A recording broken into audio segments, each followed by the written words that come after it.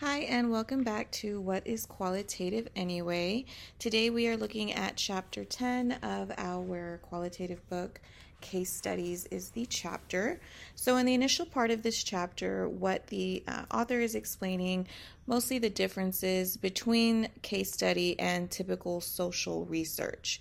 So with social research, you may deal with more ethnography, people's oral histories, their own personal accounts. You may have a broad question that you are asking and then just having, others interpret or say how they feel in regards to that or their situation. But with the case study, it's definitely more specific.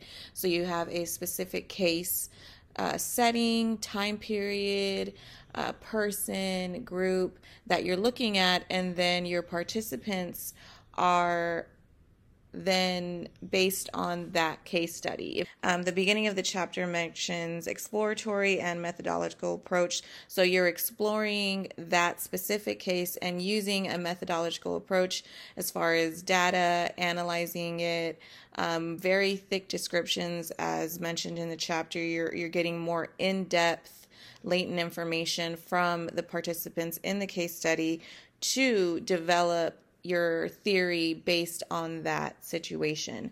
So that's kind of how I interpreted that beginning part of the chapter. But from here, it moves on to talking about theories and case studies. So prior to that part of the chapter, it did mention that certain other fields use this form of research as far as businesses in health, like psychologists or doctors, doctors and patients, law, criminal, as far as criminal cases, because you can focus on something specific. I think the chapter mentioned that certain lawyers use a sociologist to go, and Erickson was his name, to go and figure out what were the effects that these people had after a natural disaster, to kind of get a better understanding in regards to that case, as far as what they were feeling, what they were going through, and that case study actually developed into something larger and was able to be used for other people, like it mentioned in 9/11, people that went through that traumatic event. So this type of case study can be applied to different fields. So from here, the chapter goes on to discuss theory in the case studies. As far as I think Ian was placing theory before research model, but I think as it was mentioning, it can be used either way. But what I thought of was inductive and deductive theory when discussing that, as far as Ian saying theory before the research model can be helpful, and then also theory after the research model. So I do think that case study is more of a deductive approach, where you're posing, you're looking at the issue, the case, and then you're understanding your theory at the end, which is more concrete theory because you used all that data analysis, you triangulated, used triangulation method as far as formulating your final theory or conclusion. But the chapter does give a helpful diagram or figure as far as, the research. And I kind of understood this process in relation to what we discussed in previous chapters, and in just using it in my own research. You're looking at your research idea, considering the problem. So that's typical. The beginning of this, I guess, is what I'm saying, kind of just reminds me of the typical approach that you'll take with any type of research. You figure out your design, review, your different sources, literature, and then you move on to collect your data, and that's where it starts to differ from typical social research, because your data is going to be more focused on your specific study that you're focusing on. And then from there, you analyze, you reflect, and then grounded theory, offer explanations for the problem or issue originally considered, compare your explanations with those current in the literature. So you're focusing your final theory based on the original case study specific problem that you had.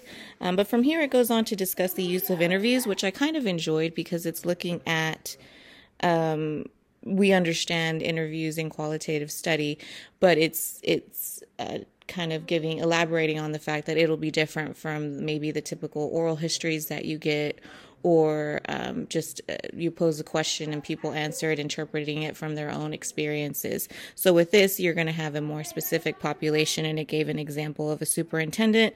They looked at different schools, different institutions within that district, but realized that the superintendent was the one that made the formal decisions.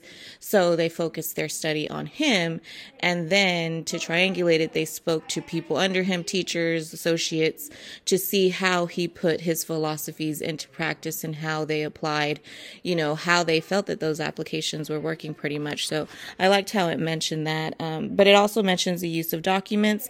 But I liked towards the end of that part of the chapter, 10.3.1, the use of personal documents, how it mentions that even though you can say that documents can be subjective, to the participants themselves, obviously open to their interpretation, they're still useful if you're looking at a specific study. If it is, focused on that, then that information is useful. You know what I mean? So it mentions that and insight about the subjects that might not be captured through some other more pedestrian data collection technique. So that's where I thought of as far as like unobtrusive measures in the previous chapter. It's where I started kind of thinking of all the different things that I've learned in this sociology course. When it said pedestrian data collection, using unobtrusive measures to collect data not specific to the participant, but this type of data, as far as personal documents, can be very beneficial in regards to certain case studies because you are looking at specific individuals and whatever specific experience or issue is at hand. But from here, it moves on to 10.4, intrinsic, instrumental, and collective case studies. So the first case study it's discussing is intrinsic case studies, which I think just based on, the definition of the word intrinsic is something specific, unique. So it's focusing on something along those lines. And then from there, it moves on to instrumental case studies. The chapter mentions in an instrumental case study, the researcher focuses on a single issue or concern and identifies a single case to illustrate this item of focus or concern. So after reading that portion of the chapter, I kind of connected it back to the beginning of the chapter where it was talking about an example of case studies. And it says, if they're studying a medical student's actions and behaviors in the first year of medical school, they're looking at his one behavior. It doesn't necessarily make it concrete and factual for everybody's first year experience in medical school, but you can use that information to apply it to that broader, that audience of students in the first year of medical school. So it's just instrumental into helping understand maybe the typical experience, kind of gain some generalizations from that instrumental case study. That's kind of how I interpreted it.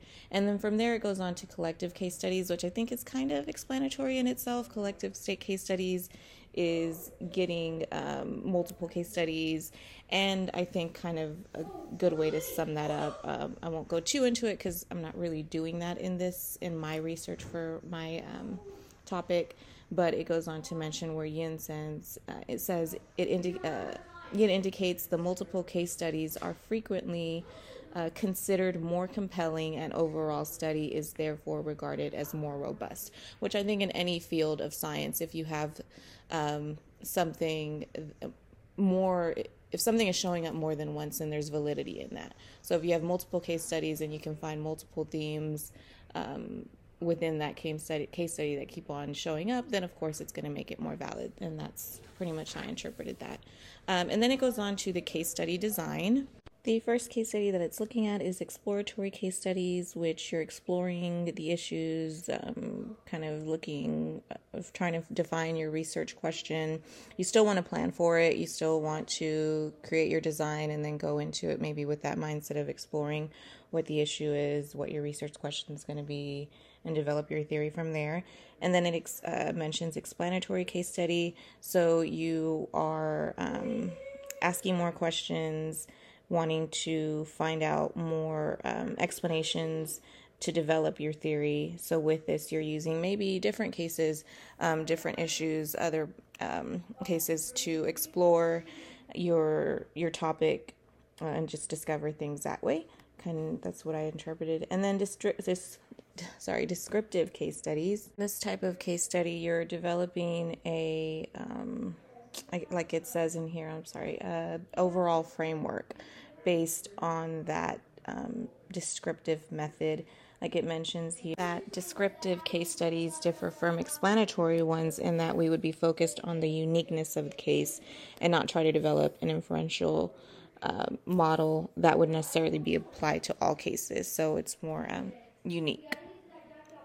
And then from here, it moves on to the scientific benefit of case studies. One of the first ones it discusses is a case study of an organization. It mentions, if you're going to maybe study a police department, you'll examine maybe the department, subunits, juvenile division, all the different divisions within it. And then I think it also goes back to that initial case study where they were studying the superintendent. So it first started out with the institutions and then developed into a more focused one on the superintendent, since he was the one that pretty much made the decisions within all those organizations. So they had to focus on his philosophy and practice, how he put it into practice and how it was affecting that school district. So by talking to the other teachers.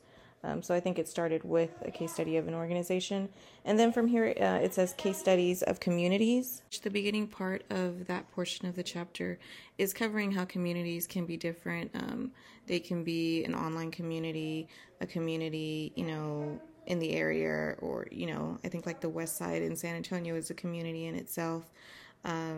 So a community can be broad, as it mentions. I think it can be somewhat fluid, but in this type of community case study, you are looking at maybe a specific issue within that community, like it mentioned the Catholic Church and how it affected maybe a certain community, or it also mentions the Amish family, maybe looking at the different routines and beliefs that they have within that community.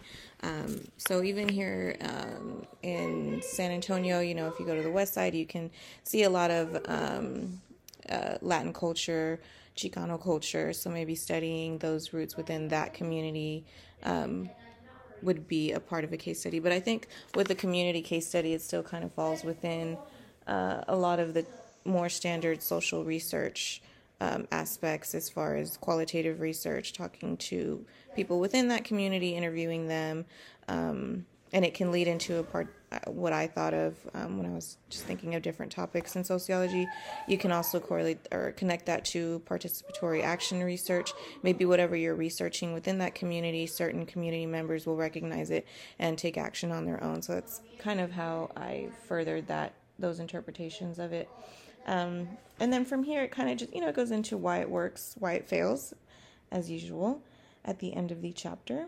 With it, the deeper understandings, the more in-depth understanding you get on a specific topic can be helpful in future studies or even court cases. And it provides more context for more specific for creating your theory after. And then also why it fails, case study research fails, because the world is socially constructed. So I really like that part. Throughout this chapter, I did keep thinking about social construction, because even through it all, maybe a lot of what we're dealing with, just thinking sociologically, a lot of what goes on in the world is a social construction. So even talking with anyone, you're still looking at certain people's beliefs or certain people's understandings of a situation. So if you are still interviewing participants, it is still their feeling and how they interpret the situation, even if you're looking at a specific situation. A lot of our life is socially constructed over a timeline of years, of centuries. If we go as far back as, God and Jesus, from even that far back, everything has its place and how it fell in line. And so I thought it was interesting when it mentioned that, because I kept kind of thinking that, but I'm like, well, I don't know, does social construction still apply to this? Because we're looking at specific cases, specific situations in this case study. So sometimes I doubt my own thinking process. So when I read that, as far as why it fails, I was like, okay, so what I was thinking did connect to reasons why, they still may be like, it can be subjective in its own ways. So again, thanks for listening.